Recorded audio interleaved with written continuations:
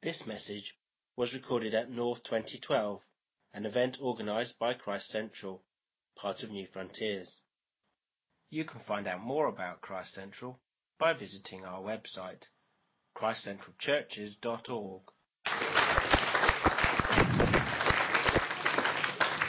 Thank you. We have 1 hour, and you'll appreciate that is quite a challenge to tackle a subject like parenting, which means we just cannot possibly cover everything that we would love to cover, and also means that we won't sadly have time for Q&A, because simply we would not serve you well enough if we were to do that, because we have so much material we'd like to get through. So recognising we can't get through everything, we'd love to get through as much as possible. Is that okay? Wave your hand if that's okay with you. And just to say this, we may raise issues which it will be good for you to go and talk to someone else about. And the other important thing, which is something that I am very passionate about and I don't quite understand, is why not more churches do not spend more time dealing with this issue of parenting on a regular basis. So our local church at home, a number of years ago, we made the decision that every year we would do serious teaching on parenting for people who'd been there the year before and the year before and the year before, because they just simply need to hear these things over and over again as a reminder. And secondly, for people who are joining our churches, who are coming from other backgrounds, and also for people who are obviously getting married and then having children and are part of us, not presuming that they know or understand the basic principles of parenting. So if nothing else this afternoon, I am giving you permission. In fact, I am exercising authority and saying to you, please will you ensure that your local church does parenting. Is that okay? You're looking at me quite... Because I don't understand why more churches don't do it, because it's a massive subject, it's very evangelistic, it's really helpful for people who have got children that your church community is able to give themselves to this. And I want this afternoon, Liz and I together this afternoon, if nothing else, just raise the profile of parenting as a very, very important subject. And for some of you, just to remind you this afternoon of things you probably already know, but you want to give yourself to. I'm going to start by speaking about the fact that I think that parenting is a wonderful privilege and a tremendous, tremendous positive thing. We entitled this seminar, Things Can Only Get Better, which presumes that it's not going very well at the moment. But the aim of it is to make you realise that absolutely everything to do with parenting is good and positive and wonderful. Fundamentally, our society views raising children as a negative problem. It's not good out there. People have got a very low view of the whole issue of being family and parenting our children. And sometimes I get into conversations with people that are so negative about their children and about the problems they're having as parents that I am tempted to ask the question, why on earth did you have any of them in the first place? Because if it's that negative, why did you get into it? Can I just say this, that parenting is hard work. Parenting can be tiring. And parenting can rob you of your own individual space. That's why you are a parent. But all those things are positive and are not negative. And we've, over the years, we've got 4 children, by the way. They're grown up and they've all got kids of their own now. We have 1 son and 3 daughters.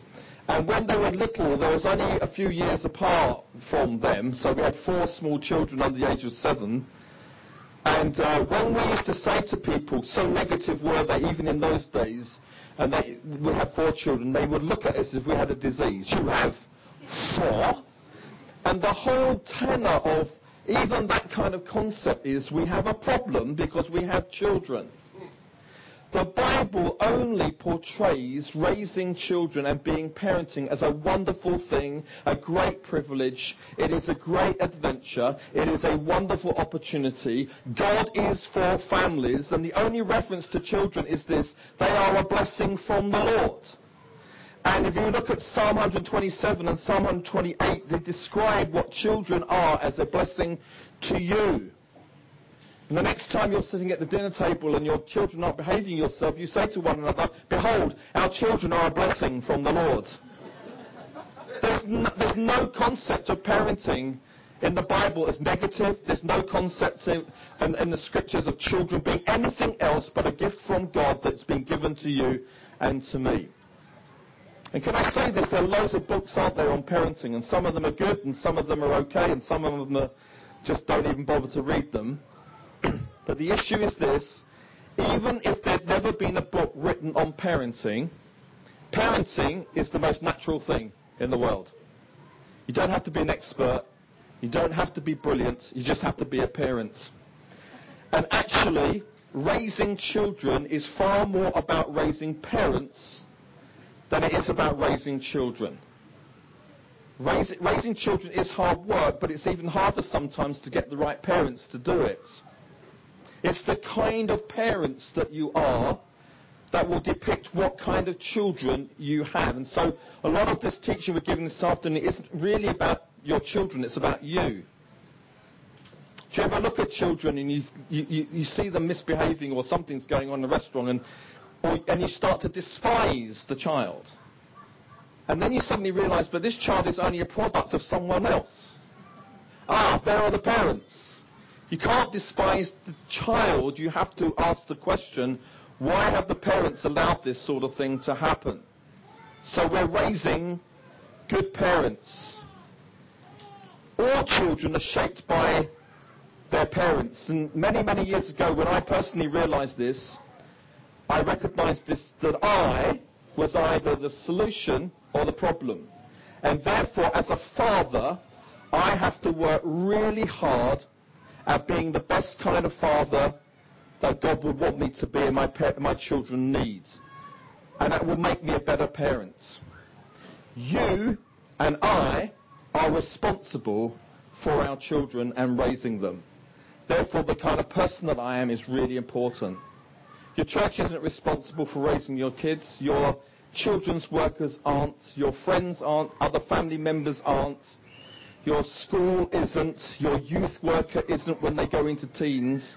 All the way through, you and I are the ones who are responsible for raising children. I've actually had the conversation with some parents who've had a number of kids who've said to me, "I've realised I'm not a very good parent. I'm not good at this. It's not the way I was wired."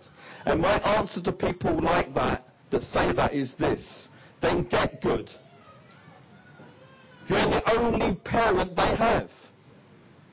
And they need you to become better than you are. And you are the best for your child, because God made you like that. Quickly, this is all by introduction about positive parenting. The environment in which children grow up is absolutely crucial. And it is about like a seed that's planted in the soil. The quality of the soil is vital for that seed to grow up and become fruitful. Your children are like seeds, and the soil that we place your children into is absolutely key.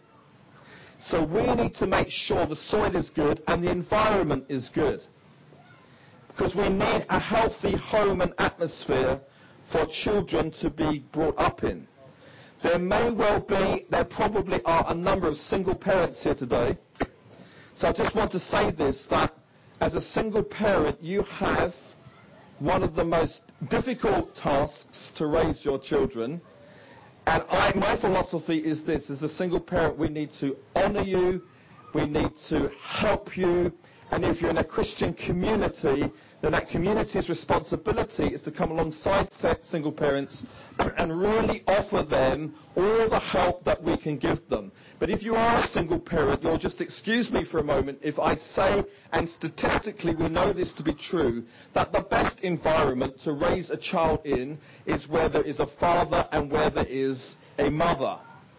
That is simply the best. It's the environment that's the best. So that means that marriage is crucial for the raising of our children.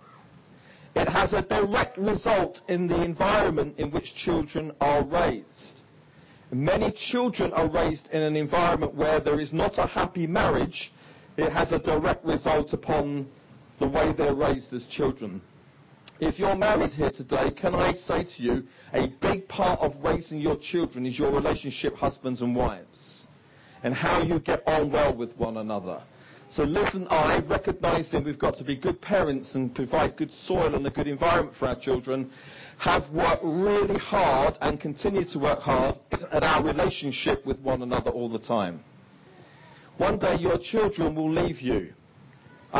You're supposed to feel very sad about that. Can I just say, as those of us whose children have left us, it's a really happy day.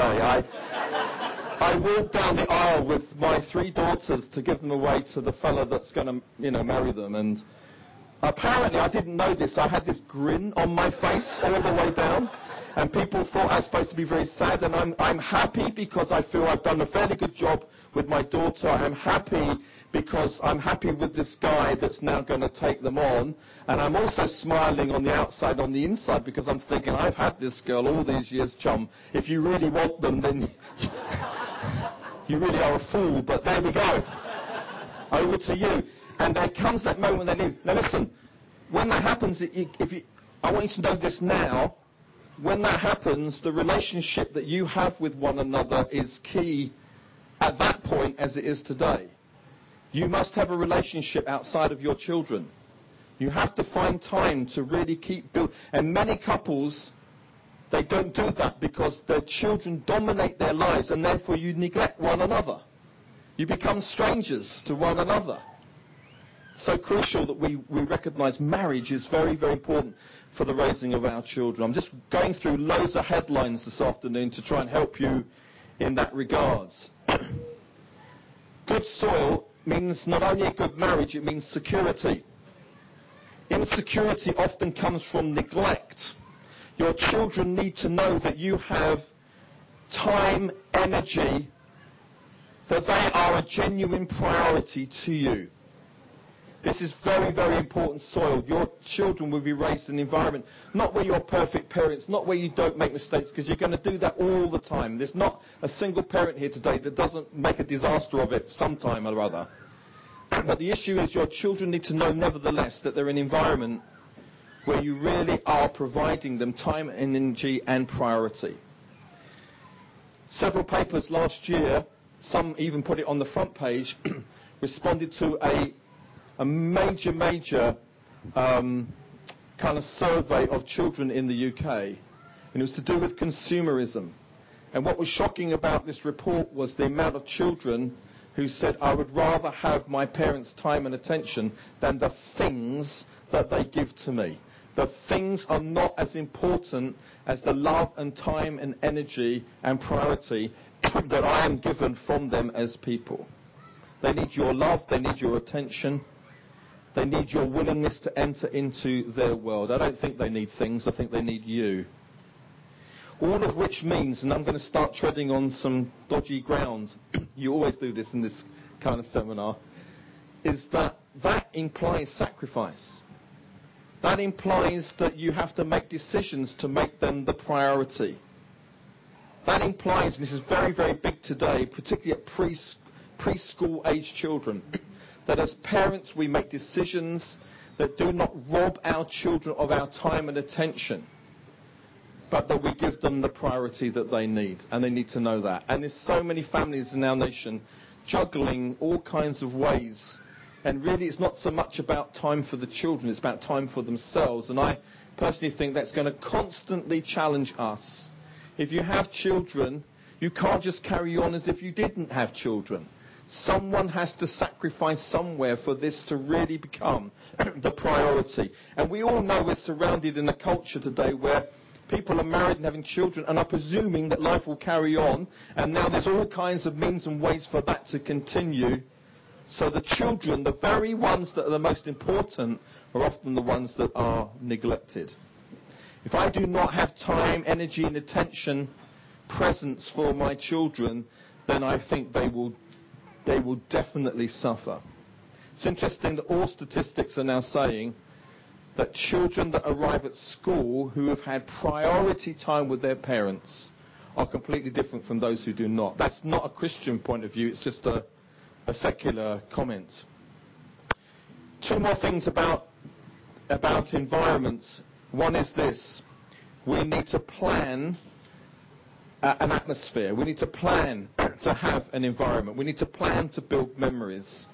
We need to plan to make sure there's lots of fun, because that's what our children really, really do take on board. And I want to say one more thing. It is really hard work. I'm sorry if I'm repeating myself, but I want to get that across to you today. It's really, really hard work to be a parent, particularly from 0 to 8s.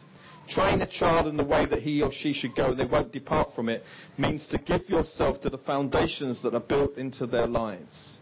It's time consuming. So the question is this: is it worth it? And the answer is 100%.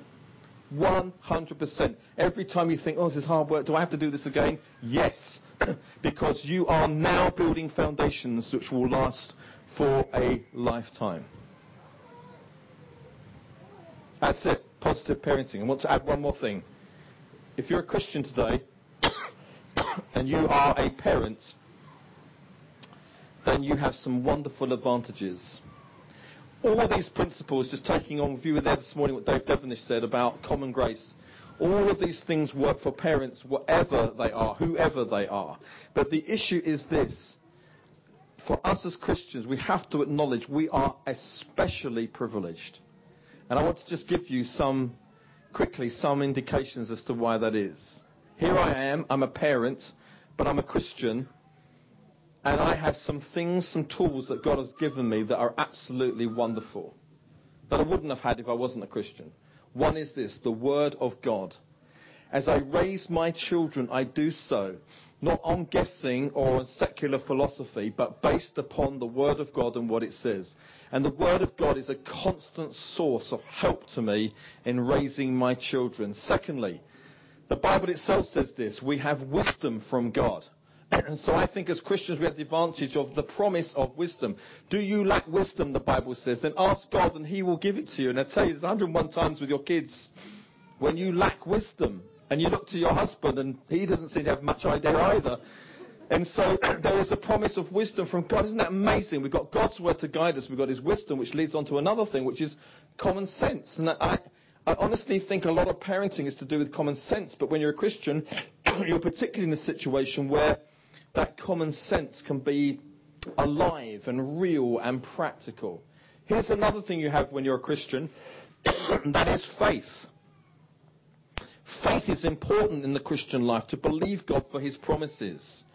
I think we have to raise our children with an element of faith. By faith. Trusting God, trusting His promises, what He has said. Here's another thing we have as Christians: it's the power of prayer. It's not like prayer is the last resort, by the way. Everything else has failed. God, help me! But it is a constant calling upon our lives to just pray for our kids and pray for situations and build an environment of prayer. So our children are raised up in an environment where they know when God is involved and He answers prayers and there's great breakthrough. But as a parent, you and I have this added weapon of prayer, which is so important. Here's another thing: grace. How many of you know that you need grace to raise your children? Anybody want to put their hand up for that? It's, if I was to have a bunch of teenagers here today and said, how many of you know you need grace to live with your parents? It all works the same way. We need grace to raise our children. There are times when they exasperate us. Some of you are looking like you have no idea what I'm talking about. What kind of a parent are you? Where you need grace and more grace and buckets of grace, because raising children is such a challenge. Now, I've said before, you need the power of the Holy Spirit. You need grace, but we have the power of the Holy Spirit to help us to raise our children as well. Isn't that fantastic? You not just to raise your children on your own resources, but on the resources of the Holy Spirit as well to help you. Asking the question, what is more difficult, raising the dead or raising children? I think it's kind of somewhere around the middle. Because, you need the power of the Spirit to raise the dead, that's obvious. Listen, every time there's an appeal for more of the Spirit, here's a good reason to go forward. I'm a father. I'm a mother. That's all I need. I need the grace of God. I need the Spirit of God to really help me. Here's another thing as a Christian parent, the love of God.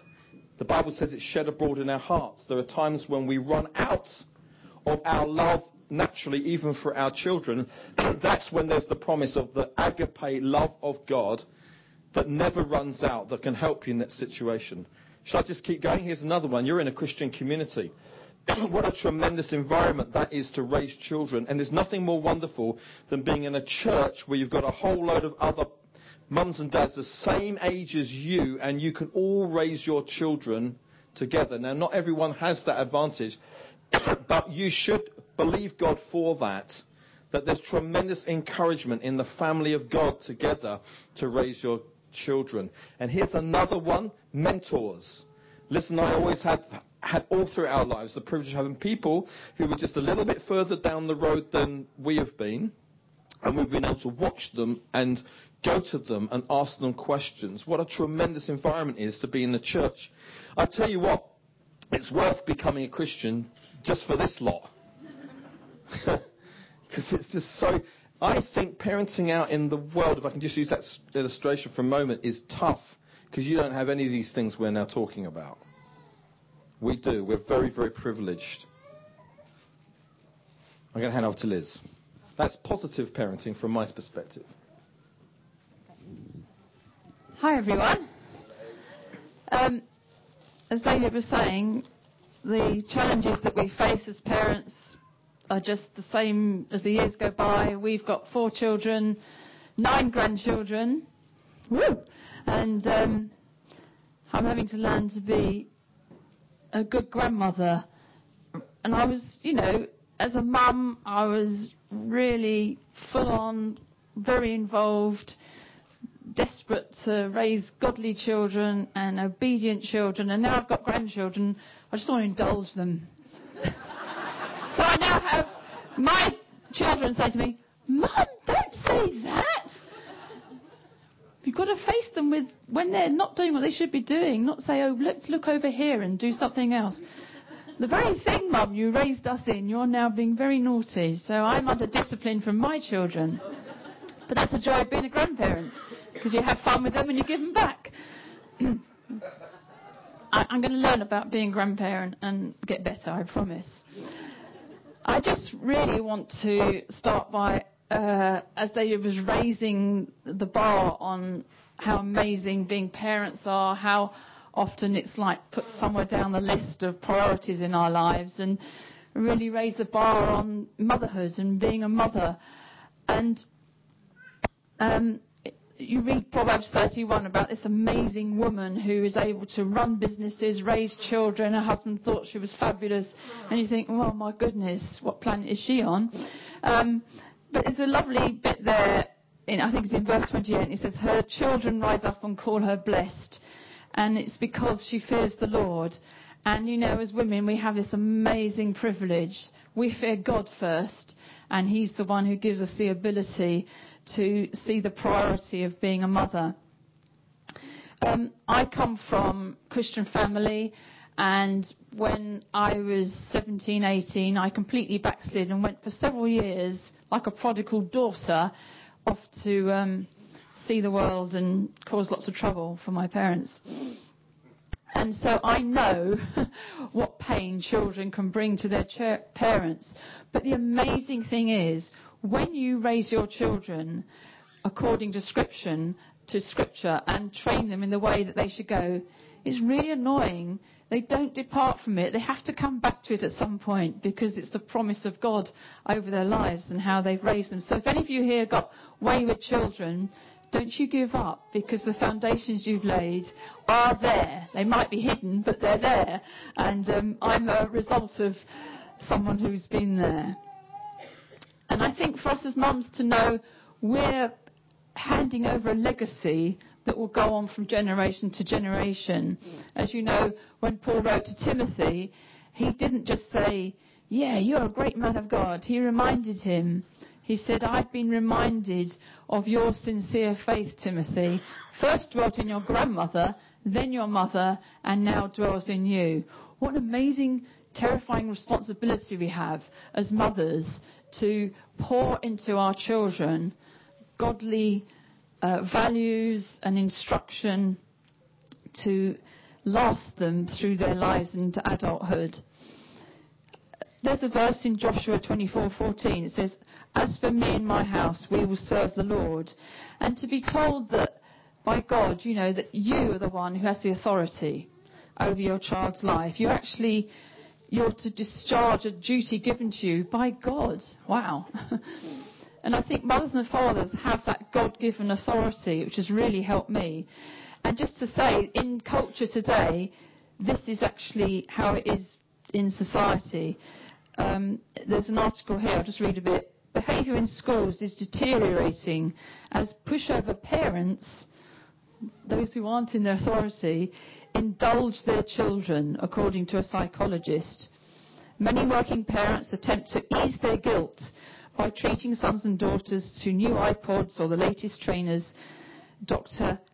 Eric Sigman, a government advisor and fellow of the Royal College of Medicine, he claimed that modern parents often chose to play the best friend card instead of imposing old-fashioned discipline.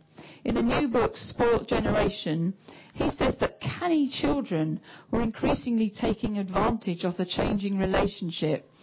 And you know, it's not old-fashioned way of bringing up children. It's biblical way of bringing up our children, that we're the ones in authority over their lives, and we're not to be afraid of that. We're to be confident in what God has entrusted to us, and that we can raise them well. And for those of you who are maybe single parents, mums on your own, to say, yeah, God has put me in authority over my home. I'm going to, as I submit my life to Christ, He's going to give me the strength and the courage to raise my children, and I'm going to be the one in authority over their lives. And so what kind of a home are we building? I thought it was interesting this morning, Dave Devenish was talking about how important homes are in Scripture, how amazing it is. Home is where community starts. Home is where the gospel is presented. And for us, I think particularly as mothers, building a home is where the very heart of the gospel is presented, and how important it is that in our lives we make sure that we're building a good home, a good nest, if you like, for healthy soil, a healthy environment for our children to grow up in. Proverbs 14 verse 1 says, the wise woman builds her house, but with her own hands the foolish one tears hers down. And I think for me, I've, over the years, had time and time again to come back to, am I giving a priority to building a secure home, an environment for my children? Is it a place, not a home that's full of, you know, amazing tidiness and beautiful stuff, but actually a home that is full of peace and security and love, and a place where children can grow up, and it's a place where I'm there. I'm not absent, if you like, or you know, the father's not absent either. So what is it that we build in the home? And I've just written down the things that I know. As you build your home and as you give yourself time to it, this is the impact and what the training ground that your children get. The first place is home is where they get unconditional love. You're there. They're accepted. They're loved, they get forgiven, they get restored, all the places. It's the place where they can come and just let their hair down. I don't know about you, but it was always like after school, they come home and they're absolutely horrible to you, but it's because suddenly they're back home in a safe place and they can just let it all out, and you're like the buffer for their emotional ups and downs. But it's an amazing place where they can just be themselves, and there's no pressure, because they get so much peer pressure outside of the home, don't they? It's a place where they can be confident to speak and to have their views, heard. It's a place where they learn to live in community, a place where they learn to share, where they learn to relate to other people. It's a place where they get taught life skills and discipleship and to take responsibility. I mean, through the years, however small the child is, right up until they leave home, it's so important that we train them to serve and to care in the home. All these things are so important.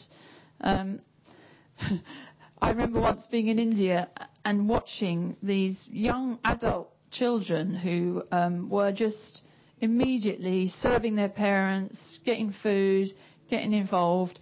And I said to the parents, how long have they been doing that? Did they start doing that when they left home? They said, no, right from a very young age, we've taught them to serve in the home. So it's a natural thing.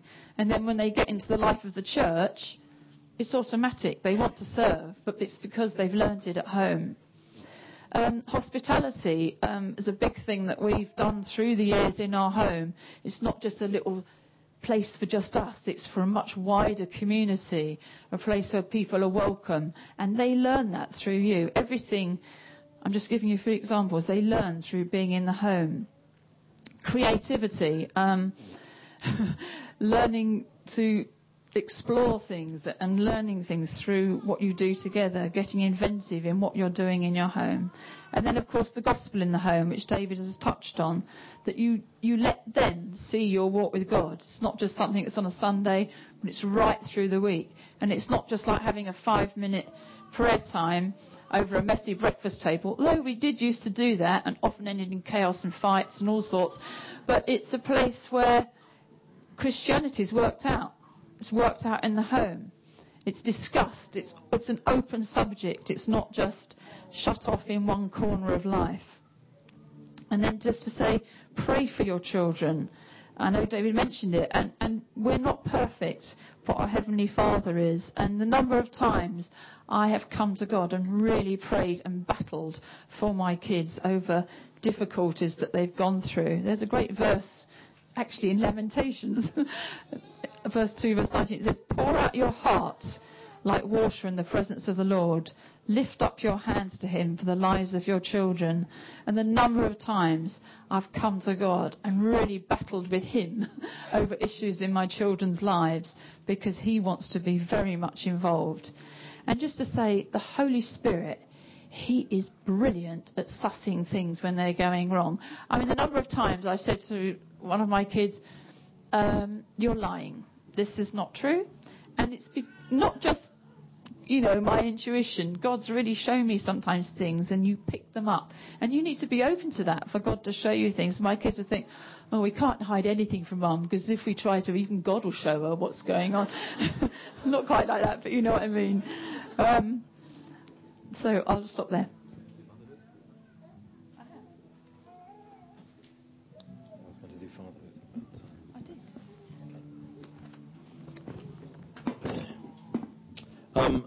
I want to just touch on fatherhood, if I can, just for a moment. One of the things over the years that's exasperated me personally is running parenting courses where there are hardly any fathers. I'm glad to see there's an awful lot of you here today. One of the main reasons is because a lot of fathers presume that raising the children is the mother's responsibility, and some of them have said to me, but she's much better at it than I am. And it's like I, in the end, don't want to do any more parenting seminars without the fathers there with the mothers to try and show them that they are absolutely key and crucial. And you don't need me to tell you that fatherhood is a huge issue in our society today, because it's a fatherless generation being raised up where there may be fathers, but they may be absent, and even when they're there, they're not really there and they're not attentive. So I've just got 3 things to say. to fathers today that I think are based in Scripture and important. The first is this, that fathers are a reflection of what our Heavenly Father is like. One of the reasons families have been formed is it's God's way of showing children a reflection of their Heavenly Father. Now, no pressure on us, guys. Am I a perfect father? Absolutely not. If my children were here today and you said, was your dad perfect? I can tell you what they're going to tell you as an answer. But that doesn't stop me from having the goal that I will attempt to represent what my Heavenly Father is like to my children as best as I can. Does that okay? I think that's a great goal to have. And if I am therefore absent, I'm showing my children that their Heavenly Father is probably absent as well. If I'm overbearing, it's showing that my Heavenly Father may be overbearing as well. So the balance of getting this right is very important, that I have a responsibility to at least reflect to my children. So my goal has always been, if there's been an appeal at a Christian meeting for children who don't know what their Heavenly Father is like because their fathers didn't do a good job, I said, please don't let my kids be the ones going to the front of the meeting, because I did try my best, honestly. And hallelujah, I think my kids, I hope and trust, have a balanced view of what their Heavenly Father... When you talk about your Heavenly Father, they're at least going to think, well, my dad was kind of like this, and my dad was like that, and maybe that is a reflection of what my Heavenly Father really is all about. So I really want us to not see perfection as the goal, but to see that is what we really want to do. The second thing I want to say to fathers is this, that we must take the lead. And actually, there's lots of things I can say about this, but I just want to say one thing. One of the things we should take the lead as fathers in is instructing our families about the ways of God and His purposes. Jewish communities are built on families, and the role of the Jewish family was that the parents particularly would spend a lot of time instructing their children on who God is, on His statutes and the ways of God. I think in the Christian community, from my experience, this is hardly on the agenda anymore. We're just too busy. But I want to have situations where I am constantly talking to and instructing my children. This is what it says, listen to this, in Psalm 78. And it's not talking about your church or your society. It's talking about fathers and families. It talks about these statutes that have been given to us by our ancestors. Verse 4 says, we will not hide them from their descendants. We will tell the next generation the praiseworthy deeds of the Lord, His power and the wonders He has done. He decreed statutes for Jacob and established the law in Israel, which He commanded our ancestors to teach their generation, so the next generation would know them, even the children yet to be born, and they in turn would tell their children. Then they would put their trust in God and would not forget His deeds and would keep His commands. They would not be like our ancestors, a stubborn and rebellious generation whose hearts were not loyal to God, whose spirits were not faithful to Him. And I don't know about you, but when I read passages like that, what a tremendous privilege as me, as a father, as the head of my home, to make sure I bring instruction to my children on the world in which we live, what God is like, what the church is like, what God's purposes are. It's my responsibility to tell them, and now I'm watching them sit with their children and tell their children, and their children will tell their children. It's just an important part to play. If there are any fathers here today, I want to really encourage you, get some time to really pass on the things of God to your kids. And the third thing I want to say to us as fathers, whoever we are and however busy we are, we must make time to spend with our children. Build time in. Plan it. Get out your diary. Make sure that you do it. Now, when we had 4 children, I kind of realized this is a bit of a logistical nightmare. And what I did was I promised and I said I will spend time with one of you on your own this week and then this week and then this week. So we knew there was going to come time when I would be with the kids. And I would even look at my diary and sneak and see if it was their Lucy time or their Daniel time with me, and see their name written in biro in my, because this is the old days, you realise, in my diary, and they say, oh good, Dad's got time with me. And I would invest time all the way through with my kids. I would have one-on-one time with them as a father. And when they got a little bit older, I'd say to them, what would you like to do? It can't be too expensive, but what would you like to do? And with Daniel and I, my only son, it was kind of we were both massive into sports, so there was 101 things we'd do. With my daughters, sometimes they just wanted to go for a walk. Sometimes they want to go to the cinema. My eldest daughter, Emily, always wanted to go out to a restaurant. And one day she said I think she was 14, her friend said to her at school, what are you doing tonight? And she said, I'm going out with my dad, and he's taking me out for a meal. And their reaction is really interesting, was of horror. And they said, oh, that's horrible. She said, what do you mean that's horrible? Because she's naively thinking it's the most wonderful thing. They said, well, I wouldn't know what to say to my dad. I wouldn't know what we'd do in that evening. And for Emily, it was like this was a highlight of her week, that she was going out with her dad, and we were just having time together. She was an interesting person, Emily, because I always had a policy when I was with my kids to ask them questions, and you get through about 2 with Emily. The first was, how do you think we're doing as father and daughter, and how are you doing? And because she talks, I didn't say anything for the next 2 hours. It was just a great way to spend an evening listening. Time investment in our children is crucial. As fathers, we need to make more time to do it.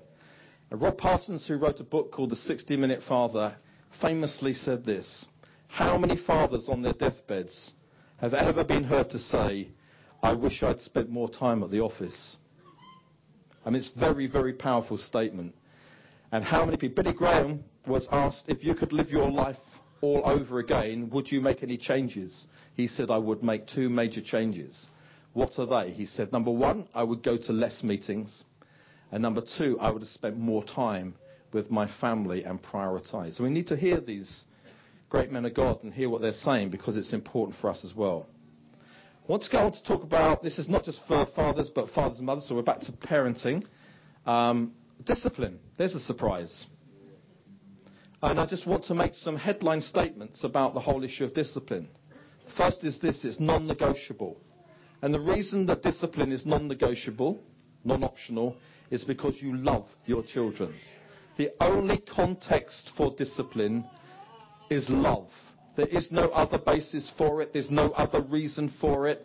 And again, in society today, you get the impression, don't you, that when you talk about discipline, there's a kind of negative kind of thing around it. I just wanted, if I had the chance to speak to the nation, I would just say, guys, you've got it all wrong. You think discipline is something that's negative. Actually, it's wonderful. And the reason we do it is because we're raising our children in a loving environment. If you have a temper problem, for example, then you need to sort that out, because you never ever discipline children out of temper. You do it out of love. You do it because it's the best thing for them at all. And it's just for us this afternoon to realize that however you decide to discipline your child, you have to believe in discipline as part of the package to raising your children to be the kind of people that God wants them to be. I am just going to, we don't often do this, but I am just going to quote this scripture on how God deals with us. I think the basis of how we discipline our children reflects directly on the basis of how God deals with us. That's how we deal with our children. This is what it says in Hebrews chapter 12. Verse 7, endure hardship as discipline. God is treating you as his children. For what children are not disciplined by their father? If you are not disciplined, and everyone undergoes discipline, then you are not legitimate, not true sons and daughters at all. And we have to reflect, folks, that God loves me and you so much, he disciplines us. Thank God he disciplines us. Where would we be if he didn't discipline us? So when we raise the subject of discipline and the atmosphere in the tent changes because I mentioned the D word, you just have to back up from this and say, hang on a minute, this is life. This is part of all of our experience. Moreover, the writer goes on to say, we have all had human fathers who disciplined us and we respected them for it. I don't know if that's true anymore, I hope it is. How much more should we submit to the Father of spirits and live? They disciplined us for a little while as they thought best, but God disciplines us for our good, in order that we may share in his holiness. No discipline seems pleasant at the time, but painful. Later on, however, it produces a harvest of righteousness and peace for those who have been trained by it. See, folks, I have no other concept of discipline other than a wonderful, positive, loving aspect to the whole thing. We discipline because of love. And when there is no discipline, can I just say this? It means you do not love your children in the way that you should. And again, this isn't a Christian. This is to be told to the world. This is to be told to society. I have the privilege of building a relationship at the moment with the local MP, and he's a bit kind of like intrigued by us as a Christian community. And one of the things he knows we stand for is the parenting of children. So he and I have got into a debate about this. He follows me on Twitter, by the way. I just thought I'd throw that one out. So he already knows about this weekend. He hasn't got a clue what this is all about, but he knows I'm here. And I want to try and become more and more of an influence on this issue because I'm not afraid of it, because I think society today is proving to us that a lack of discipline ends up in problems.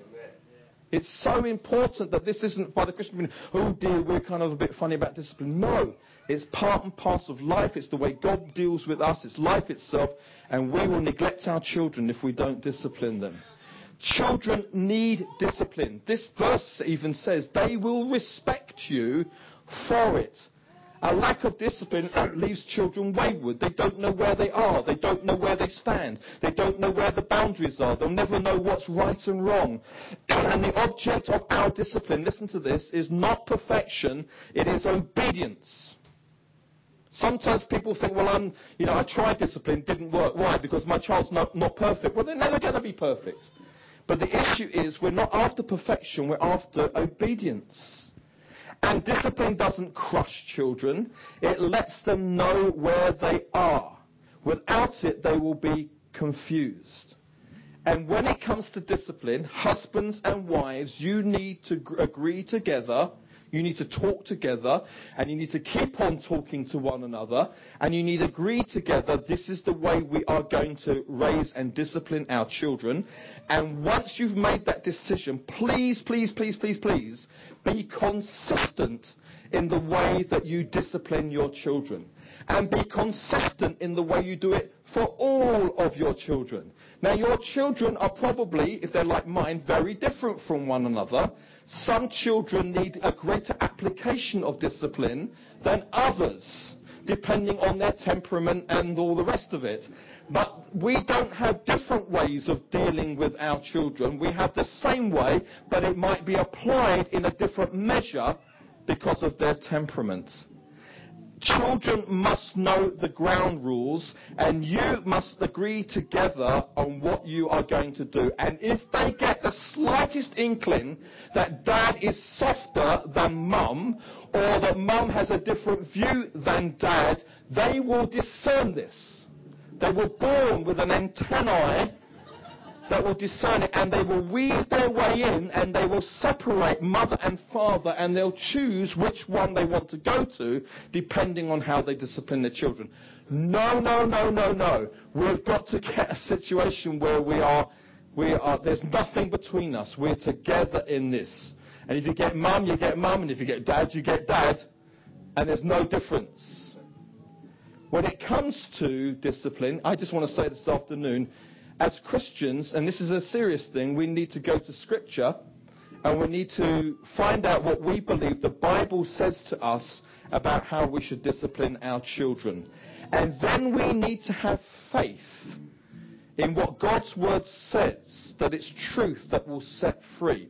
You can't say to anyone in the future, the reason I discipline my children the way I do is because my elders told me to. Can't do that. You have a responsibility as a parent to have faith and to know what the Word of God says. One of my daughters was talking to Liz the other day, actually. We were chatting to them about this seminar coming up. And she said to Liz, you know, more and more of my contemporaries, Christians, I feel are more and more shaped by the culture in which we live. We don't know what the Bible actually says. Can I just say something about the Bible? It is cross-cultural. It is cross-generational. It just didn't work in the first century or hundreds of years before Christ. It works today, and it works in every situation. Liz mentioned India. I remember once I was in India. Actually, Liz wasn't there. I was just there on my own. And they said to me, please, would you do a parenting evening for us, for all our churches in Mumbai? And I said, I don't think so. This will be an absolute, cultural nightmare.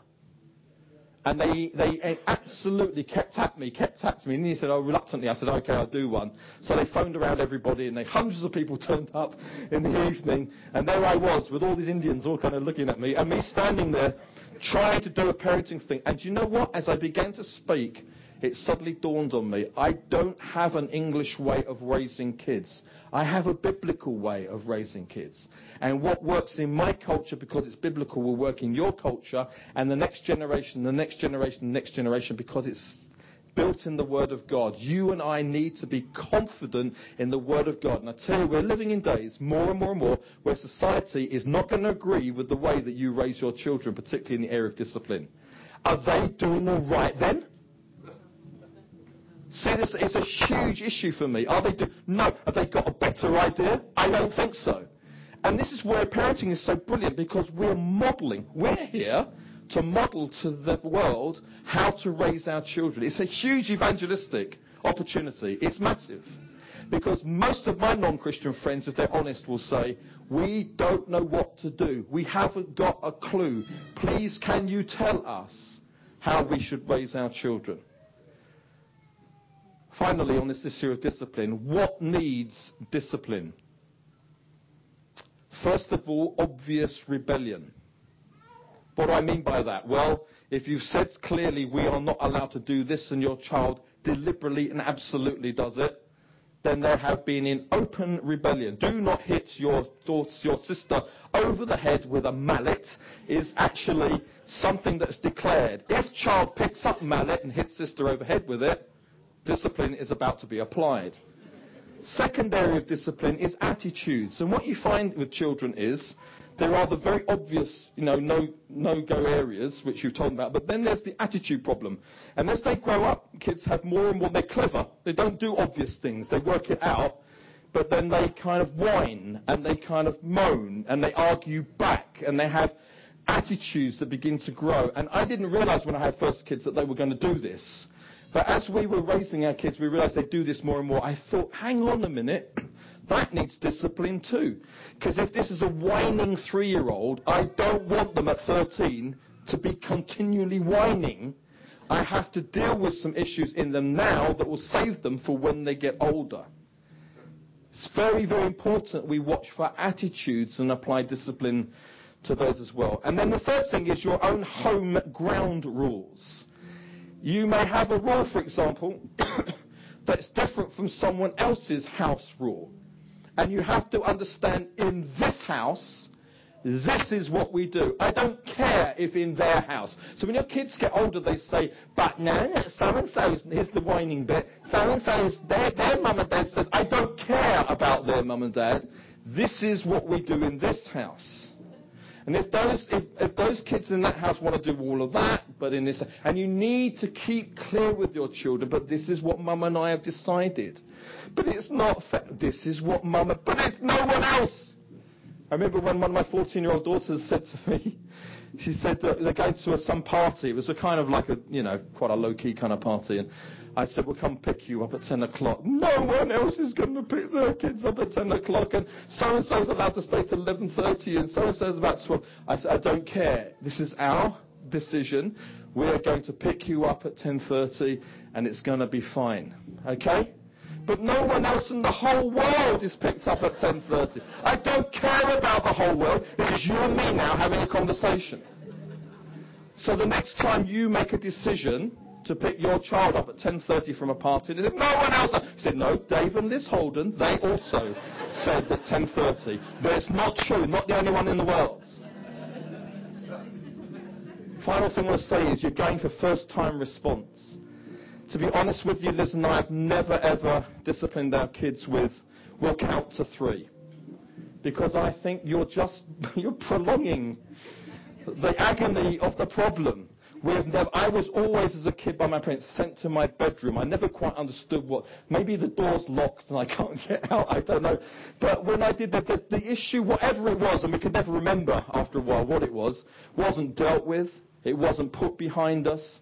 And I, in my bedroom, when I was sent there, learnt new swear words and learnt to throw things against the wall. And it was all very strange. When we had kids and we raised them, I just said to Liz, we want a way of discipline, which is that we get first response out of our children. We don't want to have endless threats and warnings and changing the subject, which undermines our authority. And here's the deal, folks. It reflects how God deals with us. God doesn't send us to the bedroom.